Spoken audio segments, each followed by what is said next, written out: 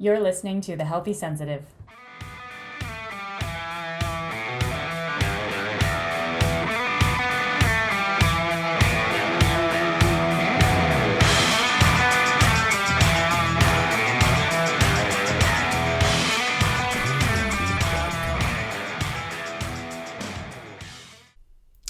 Hello and welcome to The Healthy Sensitive. I am Leah Burkhart, your hostess on the show, an introvert, an HSP, a blogger, a podcaster, a writer, a mess. Speaking of mess, so what I wanted to talk about today was labels.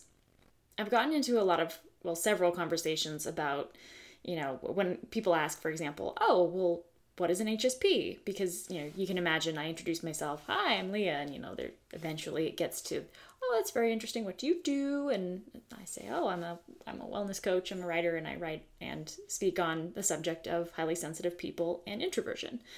And naturally people say, what does it mean to be an HSP or highly sensitive person? And I start talking about what it means. And again, if you've heard my podcast before, it's basically these four things. So there's depth of processing. We think about stuff really deeply. There's a sense of overwhelm or easily overwhelmed or overstimulated rather, not overwhelmed necessarily. Emotional depth, and quite often that's correlated with emotional granularity. And then finally, sensory sensitivity. So picking up onto subtle changes in one's environment. So I became interested in this trait, because that's what I'm going to call it, a trait, primarily because in doing so, it gave me a language to describe some of the really sort of foundational experiences I was having in my everyday life. And, it was foundational for me, but it wasn't foundational for most other people. And so for a really long time, I just felt like I was strange, and not in a good way. Not like, oh my goodness, I have a superpower. It really felt like, okay, I'm alone. And this feels, in a lot of respects, kind of terrible. And then as soon as I started to sort of dive into, I think I started in my, what would you call it, a journey, my exploration. I started getting interested in what it was to be me, kind of by accident. So I remember walking into it was in sophomore year of high school, and I walked into a philosophy class. It was an elective that I could take. And my teacher's name was Mr. Jameson. And I can remember him putting up on the board, "Who are you?" And you can imagine, you've got a bunch of teenagers in the classroom, and he waits for them to settle, and he starts introductions, and ultimately what he asks each of us to do is introduce ourselves and to the best of our ability describe who we are. And each person who describes their identity ends up caught in a purposeful web that Mr. Jameson masterfully spun. So, hi, my name is Jeff. I'm a athlete. And of course, Mr. Jameson would stop him and he'd say, so you're an athlete. So you mean that you are, like, that's your entire being? Or what kind of sports do you play? He says, football. Well, and swimming. And also. Oh, okay. So I'm just curious, if you were to break your leg tomorrow, would you no longer exist? And of course, Jeff says, no, of course I'd exist. He's like, okay, so being an athlete can't be the entirety of who you are. Next. And he just picked apart anyone's identity. So it didn't take us very long, or rather didn't take him very long, to point out sort of just how Swiss cheese-like our concept of a self really was. And how challenging it really can be to answer that question, who are you? And that was my first real exposure. I mean, I could look in journals, and I've done this. Maybe this is partially narcissism, who knows? I've kept journals since I was about 8 years old, and I've seen the handwriting of a 9-year-old me ask questions that are sort of precocious questions to ask. And I'm a little proud of that, because that means that I was curious at a really young age and powerfully curious about interesting questions. But no one had organized it in such a way that I was able to really kind of focus my attention on this question. All I had known up to this point was that I was kind of strange And I was not so strange that I was picked on in school, or not so strange that anyone would have remarked on it, but I just felt strange internally. My experience felt foreign to the way that other people described theirs. And so this class, philosophy, allowed me to get a glimpse of how thinkers think, how curious people go about trying to satiate their curiosity. And that was delightful for me. And of course, right after philosophy, the same instructor taught psychology. It was just a different elective, and I happened to sign up for that as well. So here I am, first getting exposed to philosophy, and, what is it? Stoicism versus existentialism versus Epicureanism, etc. And then somehow from there, I think it was within my circle of friends, and in fact, I know who it was. I just don't remember exactly the sequence of events, but I am introduced to a gentleman who is my age in high school, but similarly strange in that he was a very deep thinker, esoteric based. He, however, also was a musician. He was interested in astrology. He just had one of those brilliant minds that could absorb anything. And I remember him doing a chart on me, an astrology chart, and I was, skeptical, and that's being generous. But I do recall, he said, oh, well, you're a Gemini, and your moon is in Scorpio, and your rising sign is a Leo, and your Venus is in Cancer, and your Mars is in Capricorn. And he was able to sort of describe what all of this meant for me in a way that really rang true for me. It's like, whoa, that's pretty incredible. Later, someone said to me, oh, well, maybe it's just the case that this young man that I met was just very perceptive and intuitive, and he just used the language of astrology to describe things that he himself was actually intuiting, which absolutely could be true. I'm not dismissing that at all. But I guess what I'm trying to say is that was my first example of falling in love with a label, or with identities, or with a language that describes identity. So from astrology, of course, eventually I discover, then I talked about I fell into like Myers-Briggs, and then the Enneagram. And if you're curious, I'm an INFJ. I don't remember what the Enneagram was. It was either a 1 with a 2 wing or a 2 with a 1 wing. And depending on what day of the week or week of the month. And then somewhere along the lines, I discovered, I got more clear about some of the particulars of, say, INFJ or 1 and 2 wing or whatever. It's like, oh, well, I became more curious about what it is to be an introvert.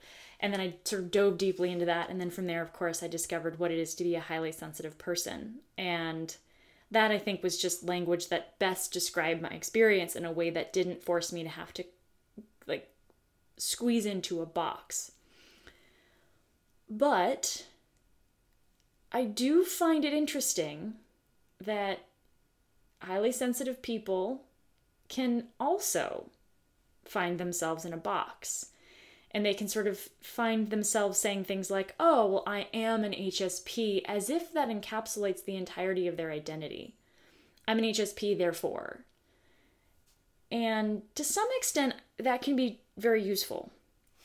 I know, as I've said multiple times, what I found the most useful about my discovery of having this as a trait, something that could sort of organize all of my experiences and be described in this way, I fell in love with it because it allowed me a language to use so that I could talk to other people about it and say, oh, well, this is a trait, and you can see some of the evidence of what this trait does, like in a brain scan, and how folks who have this trait might show up differently on a brain scan, what their brain does a little differently.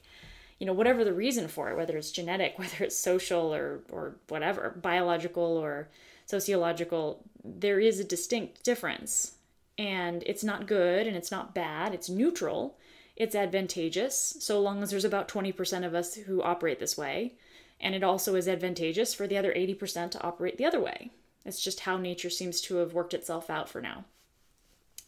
And I've gotten into a few conversations, though, where people have said that when I mentioned what it is to be an HSP, they get a little nervous or they get kind of uncomfortable. Like, ooh, I don't know how I feel about defining someone based on this. To which I can only reply, you're absolutely right. That's dumb. Because it is. To say that one is an HSP as if that's their whole identity, I want to step way back from that. My work that I do in the realm of, highly sensitive or high sensory processing sensitivity, is intended, like, I'm not trying to make highly sensitive people be another group of folks that have grievances that, I don't want it to be another social policy measure. I don't want it to seem like, oh, we've been unjustly treated, or not really any of that. I want to neutralize it. I want to sort of say, hey guys, some people have brown eyes, some people have blue eyes, some people have green eyes, some people are introverts, some people are extroverts, some people are highly sensitive, and some people are, well, not. Like, they're normies. I don't know what else to call folks that just aren't HSP, non-HSP, normal people. But it seemed like a worthwhile conversation to stir up. When I went to the conference, and I know I've mentioned this conference several times, you must be sick of hearing about it, but one of the gentlemen that spoke at the conference just really grabbed my attention, and this was Tad Cashton. So I've spoken about his book Curious, as well as his book that I'm currently reading, The Upside of Your Dark Side. And he said in his presentation that we have we have a lot of needs, but two big ones that are seemingly in opposition. On the one hand, we have this need to feel unique, to feel distinct, to feel seen as an individual.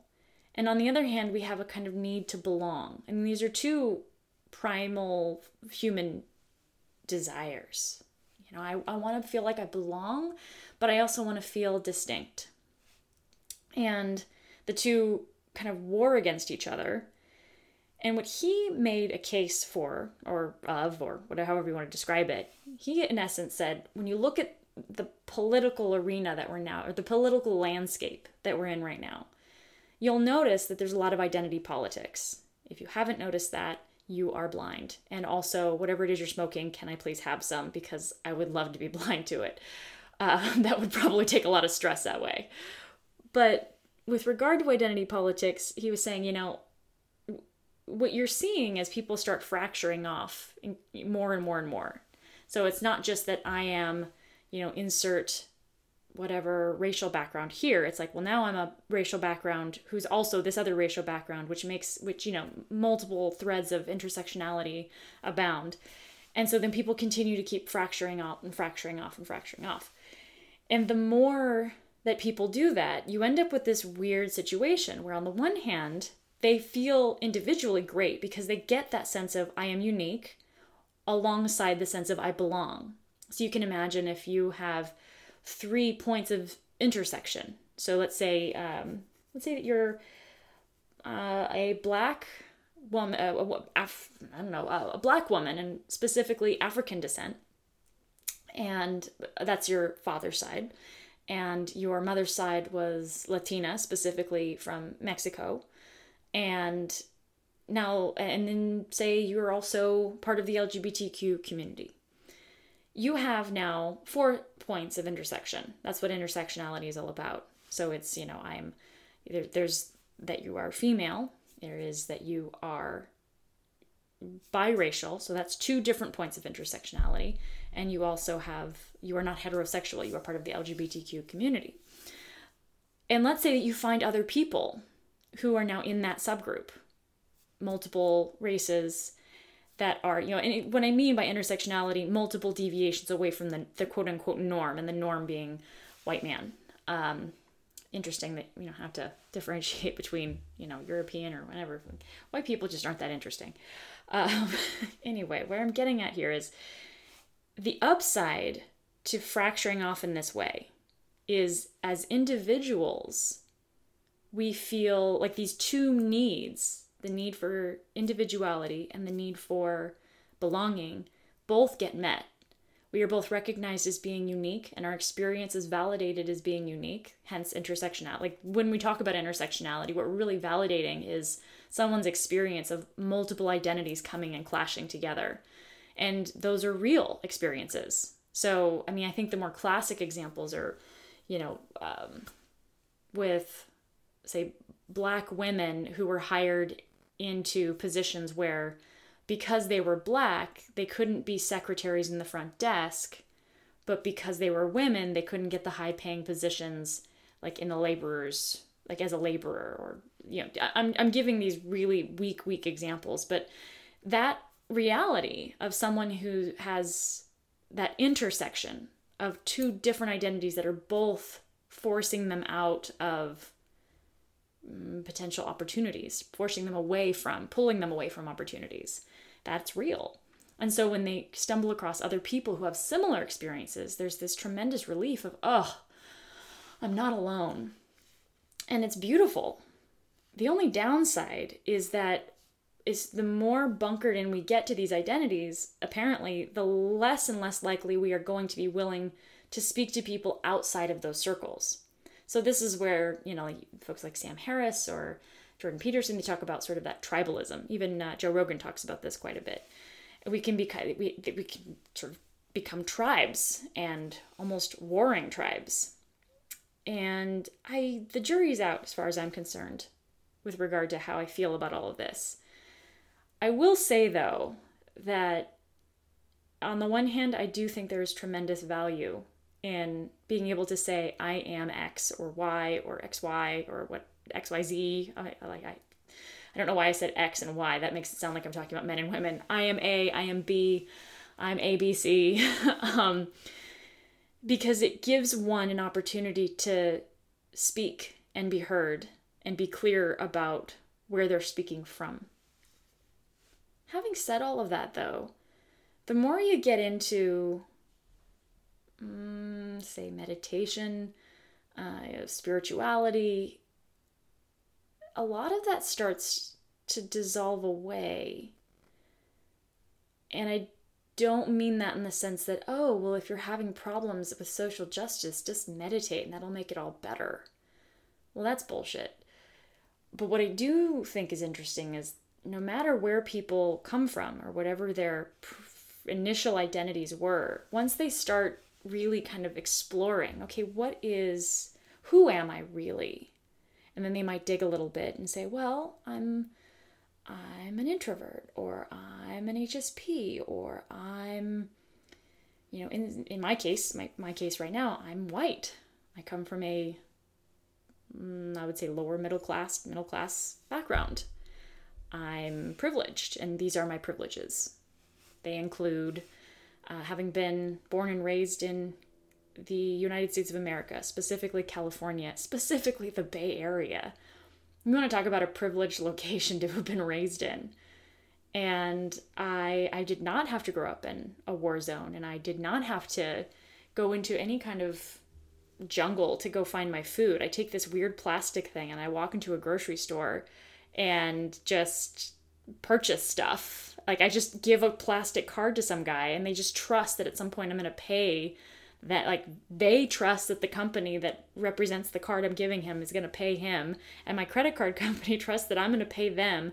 And it's this weird sort of matrix style approach for, you know, trade and bartering and all of that. We've just figured all this out. That's kind of neat. But when I'm really quiet and I'm settled and there's no one talking to me and there's just me watching my thoughts, a lot of that disappears. When I go digging to find Leah, I don't find her. There isn't a her. There isn't a him. There's not even really an it. There's just, some people might call it the witness. Some people might call it consciousness. Buddha mind. I'm sure there's a Christian version of it.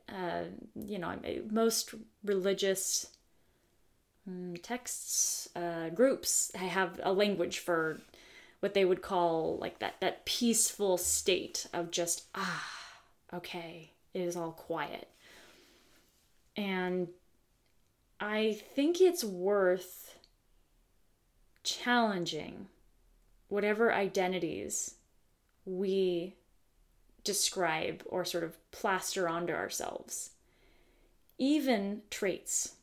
It's worth really digging around in there. And I know I'm straying away from what, like, specifically how this relates to highly sensitive people. And I kind of went on a really long tangent there. But I did all of that because when I recently went to a highly sensitive person circle and I listened to all these perspectives, there were a lot of things that everyone in the room had in common. Many people described the challenge of, meeting new people. I talked about this in the last podcast too. It's like I'm going in, I'm going to meet someone new, and all I want to do is just kind of say, hey, you want to just step aside, get a cup of coffee, and see if a friendship comes out of this? People find that really strange. Most of the time they want the social ritual of, hi, how are you? How's the weather? What do you do for a living? Etc., etc. And then if that goes on long enough, maybe we can get into subjects that are a little deeper. And so a lot of highly sensitive people and introverts, they're correlated, but they are distinct, will say things like, God, I just want to kind of get to the meat of the conversation. I despise chit chat. Like, I don't like small talk. So that was something they all seem to have in common. A desire for authenticity was certainly there. A desire for a lower level of stimulus. But as you go around the room, you would notice one of the members of the group would say, well, I love to travel and I love novelty and I love new things. And so in my brain, then I would say, oh, well, did you know that you could be a highly sensitive person and a high sensation seeker at the same time? So you could have these two traits that are warring against each other. So you have one foot on the gas and one foot on the brake at all times. And they thought, oh, that's really interesting.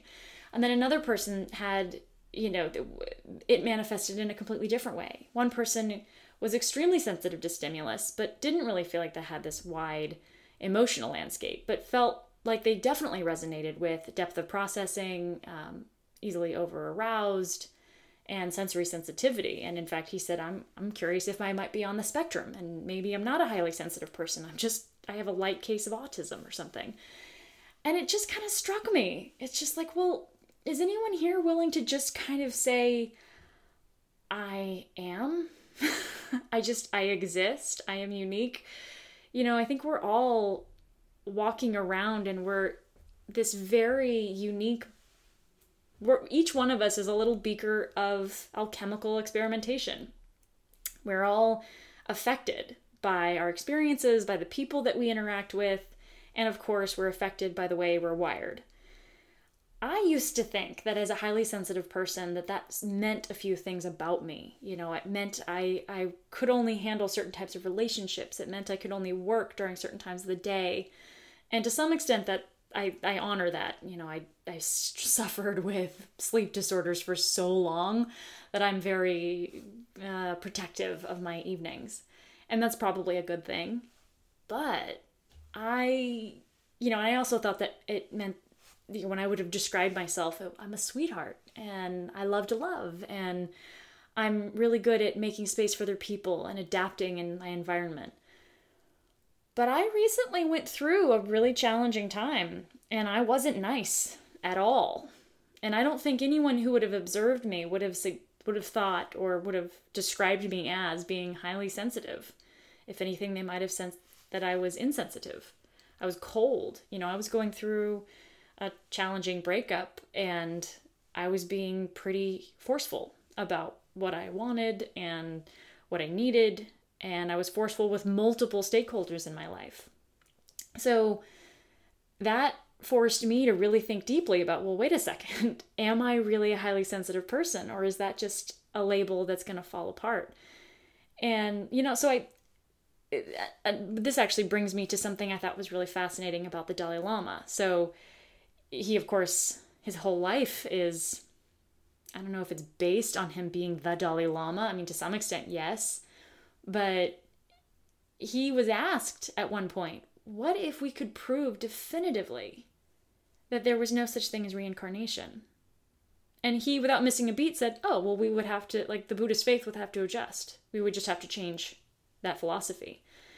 And that makes me kind of pause. And it's like, what if somebody proves at some point that being a highly sensitive person, like the trait that we're watching on a brain scan, what if we get a slightly more sophisticated method to track our brains, and someone's able to say, yeah, that's actually bullshit, and here, I can prove it to you, and whatever that may be. What would that mean for highly sensitive people or introverts? What if somebody could prove that there really was no such thing as an introvert or an extrovert, and it's just all habits, or it's just the way we've framed stories for ourselves, or, I mean, what a trip, right? Because at any point, things that we think are solid could just change. So if this feels to you, by the way, like a stream of consciousness, wild and crazy podcast episode, I think it kind of is. Ultimately, the thread I'm trying to string with all of this, pulling all of this together, what I'm really trying to say here is the one thing that seems to be useful always is curiosity. Be open and be curious. Be willing to challenge your assumptions about what you think identity means. Just like my instructor, Mr. Jameson, was willing to do. Because at 16, like I look at my 16-year-old self, I look at the experience that I had at 16 and I chuckle. I think, oh, how cute, all these kids in a classroom, and they were thinking that by describing themselves as being an athlete or as being, I don't know, some people describe themselves by virtue of their gender or of their race, and he was able, with every single turn, to sort of say like, nah, that can't be all of it. And here I am in my 30s, and I'm doing something kind of similar when I say, oh, I'm an HSP and I'm an introvert. And it's like, well, that's interesting. So I think what I'm really encouraging people to do is, whatever identity that you have, and really and truly, because this podcast is for highly sensitive people in particular and introverts, what I'm encouraging you to do is hold your identity, such as it is, very lightly. My talking about what it means to be a highly sensitive person, like my intention here is to give a space for people who have similar experiences to me. Like when I talk about what it feels like to walk into a space where there's loud sounds and there's chaos and there's people chit-chatting and there's networking events or whatever, and it's like, oh, I could do it, but my God, that's exhausting. I just want to provide a space so that if someone hears my voice out there and has had a similar experience, they can go, oh, thank God, I'm not the only one who's had that experience. And just using words like highly sensitive person is just sort of a catchphrase. It's a hashtag, if you will. It's my way of sort of saying, hey, when I use this buzzword, these are the kinds of experiences that I'm referring to. But at any time, if we realize, if someone discovers that it doesn't actually exist, or introversion isn't a thing, or, hold it lightly. Don't allow this thing to dominate over who you are. Because I have started speaking with people who seem to be allowing that to take place. They'll say things like, oh, I can't do blank because I'm a highly sensitive person. Or I won't do this because I'm a highly sensitive person. And you can tell there's a hunger to do it, but they're too scared. You'll hear what I've heard, for example, is, God, I really wish I could do those things. I just know I couldn't. And I invite you to challenge that assumption. That's part of why I keep saying in my podcast, this is a podcast for highly sensitive people and introverts who want to live their best lives and who want to be as close to they want to be their authentic selves. They want to live a life of integrity, a life that's in alignment with their values. And they want to do that without sacrificing their sanity, their health, their sense of balance and well-being. That's what this is about. And if you ever find that the box, highly sensitive person, stops serving you, let it go. Just let it go. Identities are intended to be kind of like clothing that we wear. If it stops being useful, don't wear it. The you, to whatever extent there is a you, doesn't, like that core self, that's part of you, like yoga talks about, and that part of you that is unaffected by your experiences. And Buddhism talks about, like the Buddha self, every religious or spiritual tradition seems to have a language for this part of ourselves that seems unaffected by the external and is only aware. Like, I guess you can call it awareness. And the things that we identify with are kind of like, oh, well, let me put this on and let me also put that on. And it gives us a means of decorating ourselves and of communicating ourselves with other people. And that's lovely. But, I don't wear my winter coat in summertime. And I sure as hell don't wear my, shorts in the middle of dead winter. So I don't do either of those things. I select very deliberately. And I encourage you to be deliberate about what the language you use to describe your experiences as well. And to the degree that having the label highly sensitive is helpful and props you up and gives you tools, wonderful. And, you'll notice that I've, on my website, there's a community option so that people who are in that community can kind of connect.